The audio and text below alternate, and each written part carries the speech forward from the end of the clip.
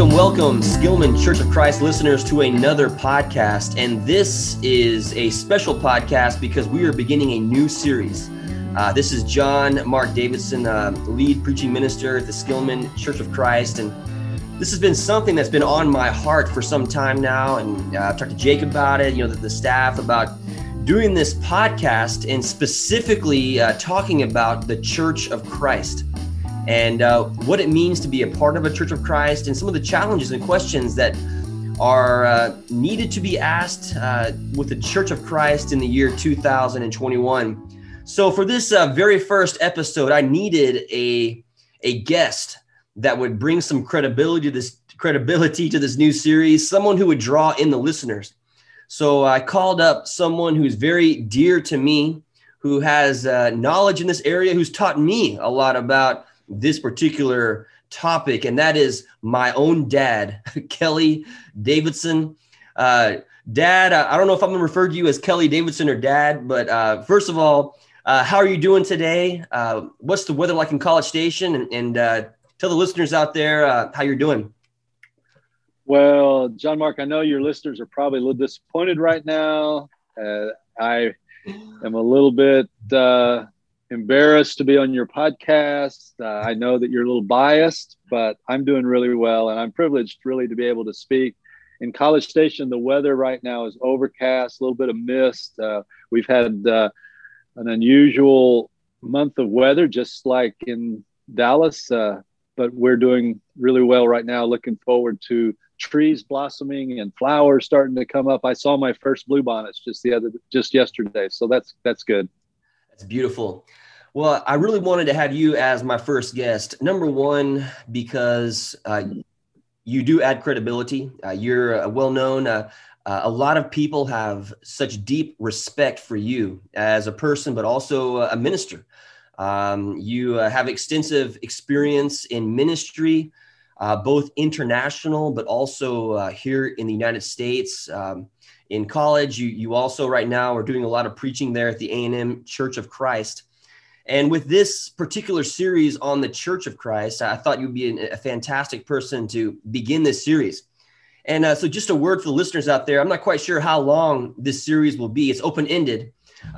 This is episode 1. I'm not quite sure how many episodes we'll end up with. But throughout this series, I'd hope to speak with a whole array of people about the Church of Christ, about its past, but also its present and its future. I'd like to talk about the history of the Church of Christ, and I think during those episodes, we'll bring in specific historians that will be able to speak with authority really on the historical stories that accompany the Church of Christ. I also know that, a lot of my experience with Churches of Christ, they come from the umbrella of predominantly white Churches of Christ. And I'd like to invite some of our brothers and sisters who grew up in predominantly Black Churches of Christ to hear also their perspective and learn from their stories involving the Church of Christ. I also like to bring in women, females who've grown up or who are serving in ministry and hear their stories.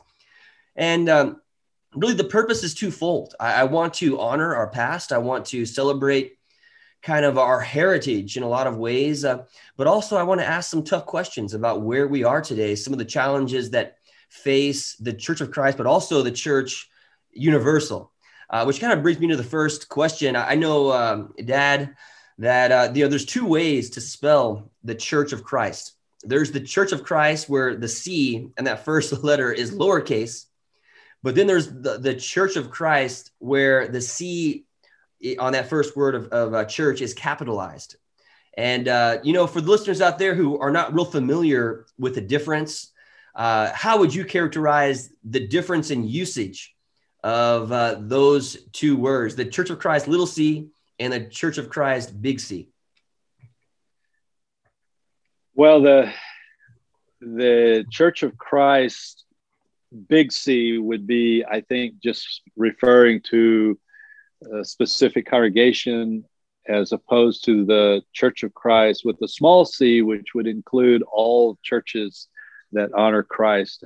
I think that the big C would probably be more of a a sectarian type of approach, whereas the big C would be more of a universal and widely recognized Church of Christ, like in the scripture where it says the churches of Christ greet you. Mm-hmm. In the book of Romans, he's talking about not just one or not just one group, not just the churches of Christ in Corinth or Rome or whatever, but the churches of Christ in many other places as well. So that would be the differentiation that I would make. I'm not an English major, and I'm certainly not anyone that I wouldn't consider myself an expert at all, but that's a difficult question that you've asked me right here to start off with. Yeah, sorry for that. We talked, had a list of questions. That wasn't one of them, but this one. What I heard you say, I think I agree with. I agree with what you're saying. That using the Church of Christ with a little c, it speaks to the church as Christ Church. Every Christian that's out there. It's not limited to a name on a building, or it involves every single disciple of Jesus. It's as the Catholics, on the sense of Catholic meaning universal, united. I think, that could be very similar in usage, but with a big C, it comes from a specific movement that began in the United States in the 19th century. And it's part of what's called the Restoration Movement. And so typically, if you see a church with the name Church of Christ behind it, usually it's the street name before it. So, in our case, we are the Skillman Church of Christ. I know the church that you work in, it's the A&M Church of Christ, because at one point when it first started, it was connected to the university, Texas A&M. And I think those of us that grew in churches, typically, they have the name of the street and then the Church of Christ name after with a capital C. And like you said, it comes from a specific lineage, a specific movement that began in the 19th century here in the United States, called the Restoration Movement. And so for the listeners out there, Dad, and again, you're very humble, and I know that you've mentioned you're not a historian, you're not a grammar teacher, but I do give you some authority because of your movement, you growing up in this movement. And just out of curiosity, within our family, how many generations back would you say have been involved in the Church of Christ under the umbrella of the Restoration Movement? I'm pretty sure that my dad's granddad was a part of Churches of Christ. And I don't know if we can go back further than that, but I know that my grandmother's father was part of Churches of Christ. So we have several generations within our family. I mean, maybe even when it first started, that's a lot of generations. That goes back way, way back. If you're talking about your dad's granddad, that's your great-grandfather, which would be my great-great-grandfather.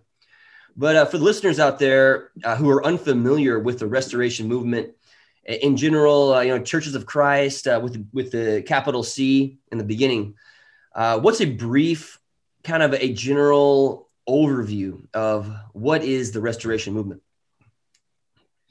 Yeah, and I'm really glad to hear you say that you're going to actually try to get some historians to come and to share, because there's so much that we can learn by looking at the past. And I think that it's important for us to always keep our eyes on the past as we move forward, so that we can continue to learn and adapt and to grow. So I'm looking forward to hearing some of the historians that you're going to be able to bring on to this podcast to tell stories about how did we come together as a movement.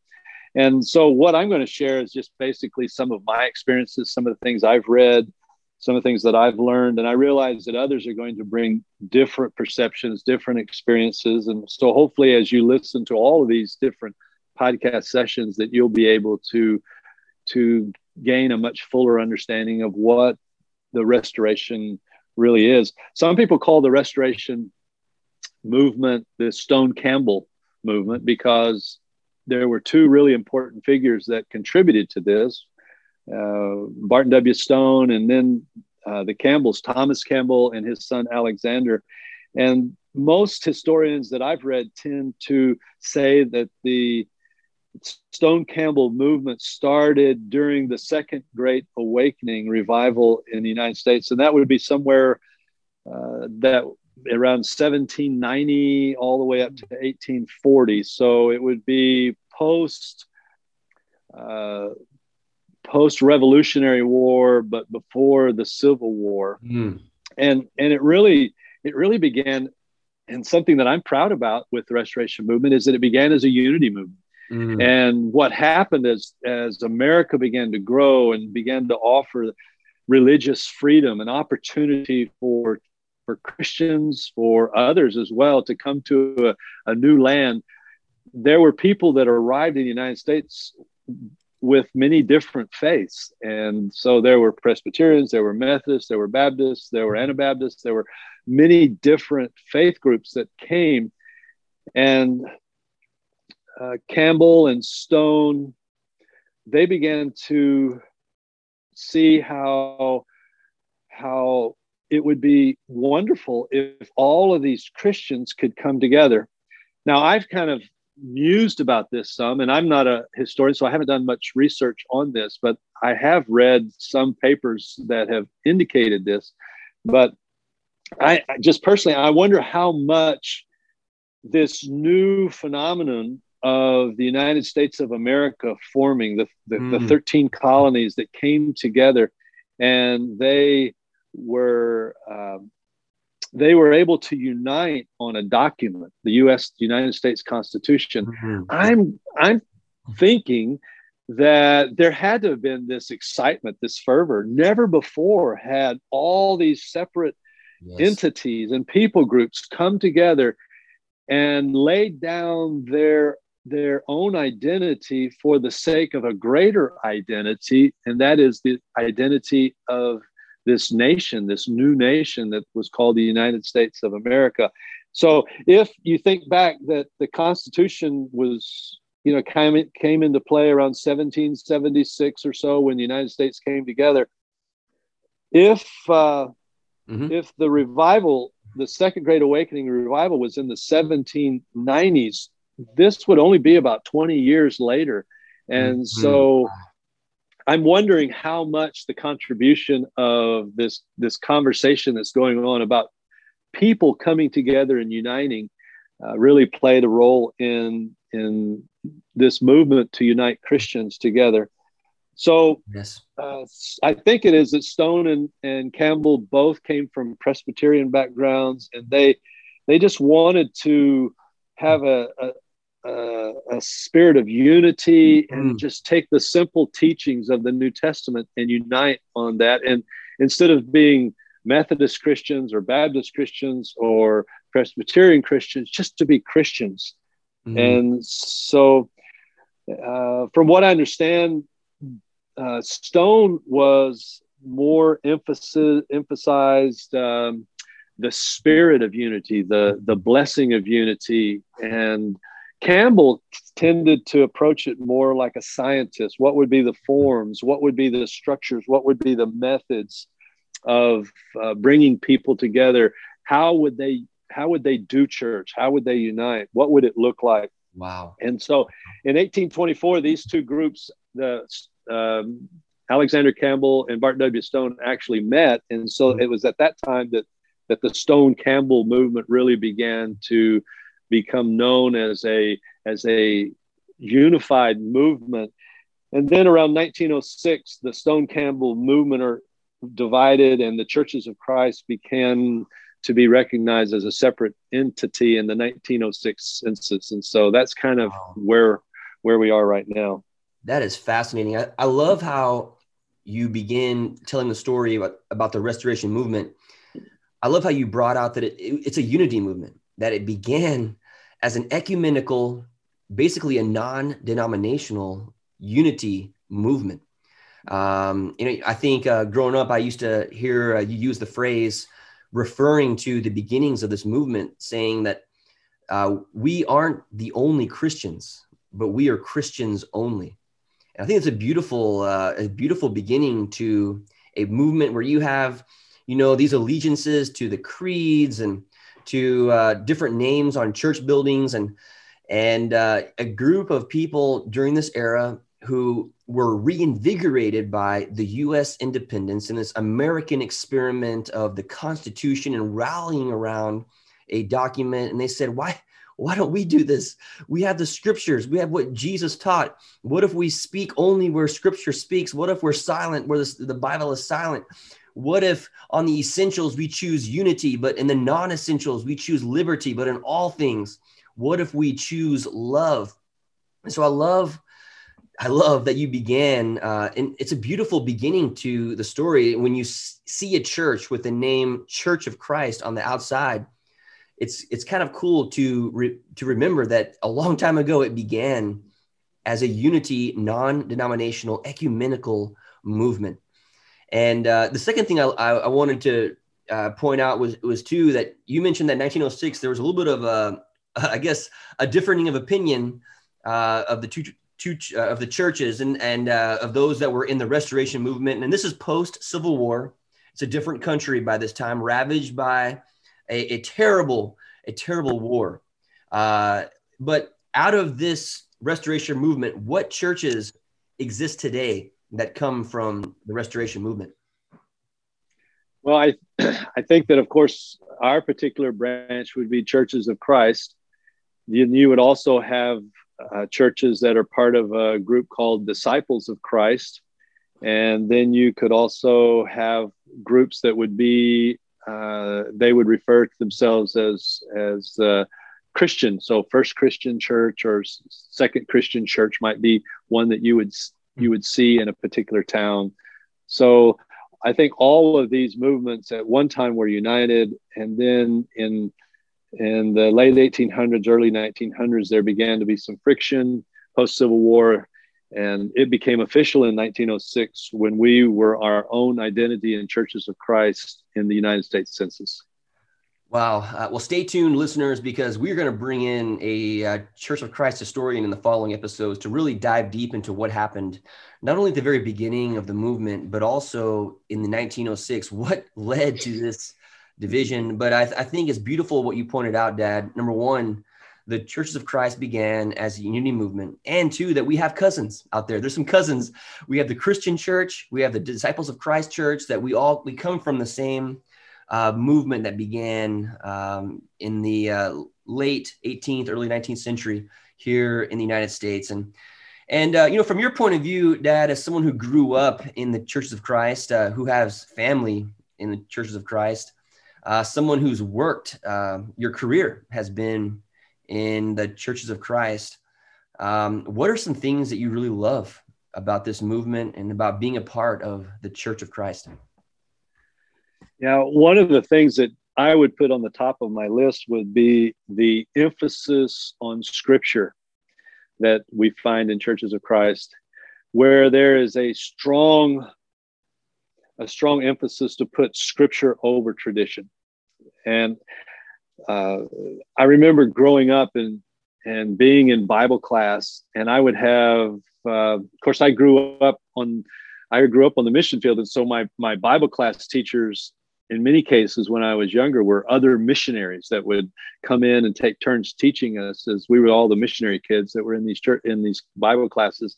But I can remember over and over and over again, they would have us look up scriptures in our own Bibles, and then they would say, and here's something that we love about our church. If you find something in your scriptures that we're not doing, we want to change and we want to do that. And if you find something that we're doing that's not in the scriptures, then we want to know about it. I want you all, and he was speaking to all the students, I want all of you to be studying the scriptures so that you can help us as we become the Church of Christ. And so I was really excited about that. And that's part of my DNA. And I've really loved studying scripture since then.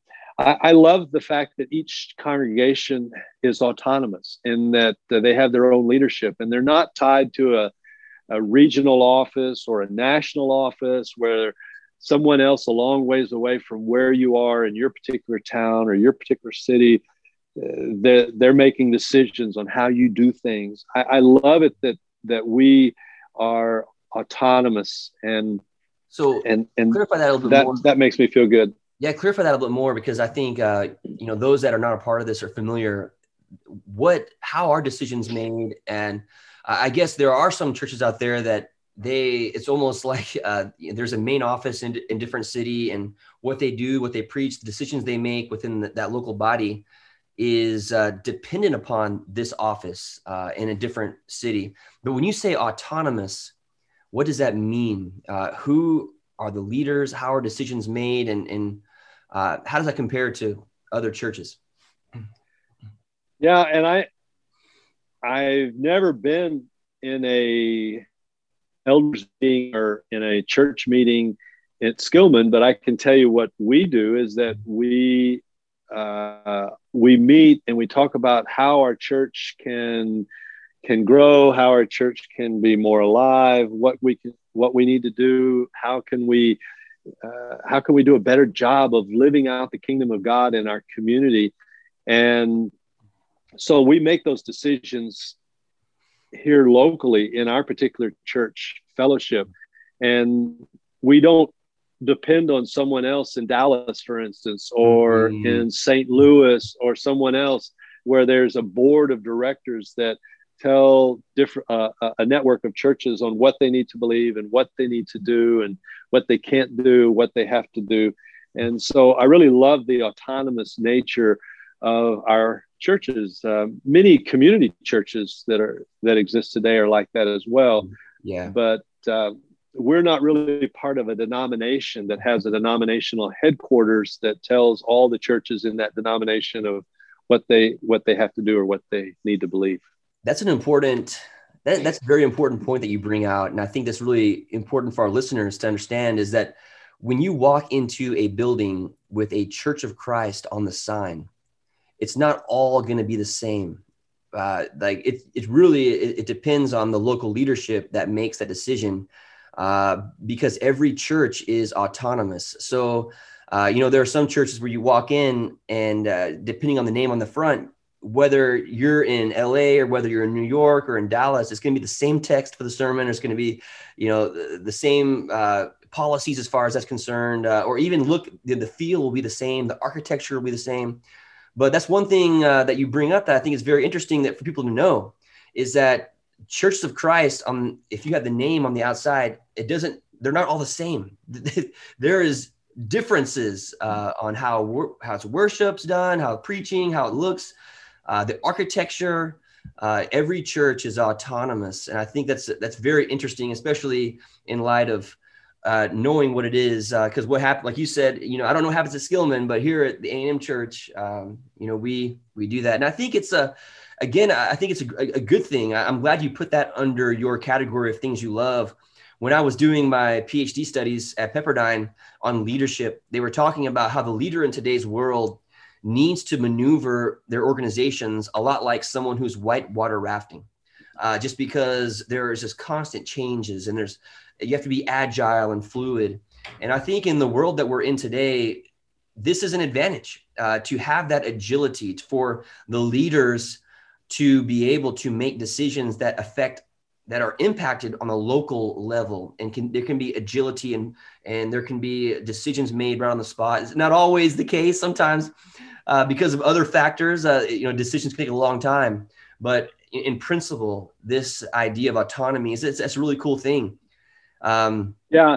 And this is also something that you see in the New Testament. And I think Thomas Campbell, as he began this new movement, really was touched and impressed by the fact that the church in Jerusalem was different than the church in Corinth or Rome. And the church in Jerusalem had different needs than the church in Ephesus did. And so when Paul set up different churches, he made each church autonomous. And Thomas and Alexander Campbell really, I think, wanted that to be part of this new movement that they were starting here in the United States. Wow. Is there anything else on your list of things that you love? Yeah, I love the inclusion, the way that adult immersion for believers. I think that's meaningful. It's part of the scriptures, and I love the weekly taking of the Lord's Supper. I love the intense fellowship that we have as believers. I think that churches of Christ have learned how to do fellowship really well, especially fellowships that involve food. We seem to really have that down. Church of Christ potlucks. I don't know that you could ever beat those. And I know that's not very spiritual, but I do think that food brings people together.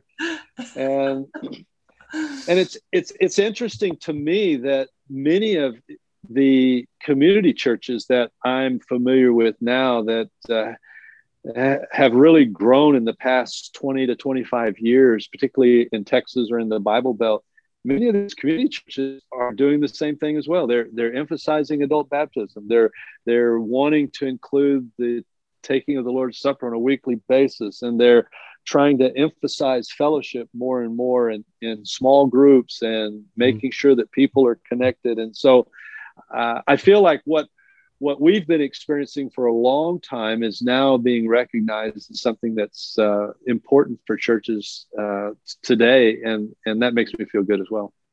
That's good. That's really good.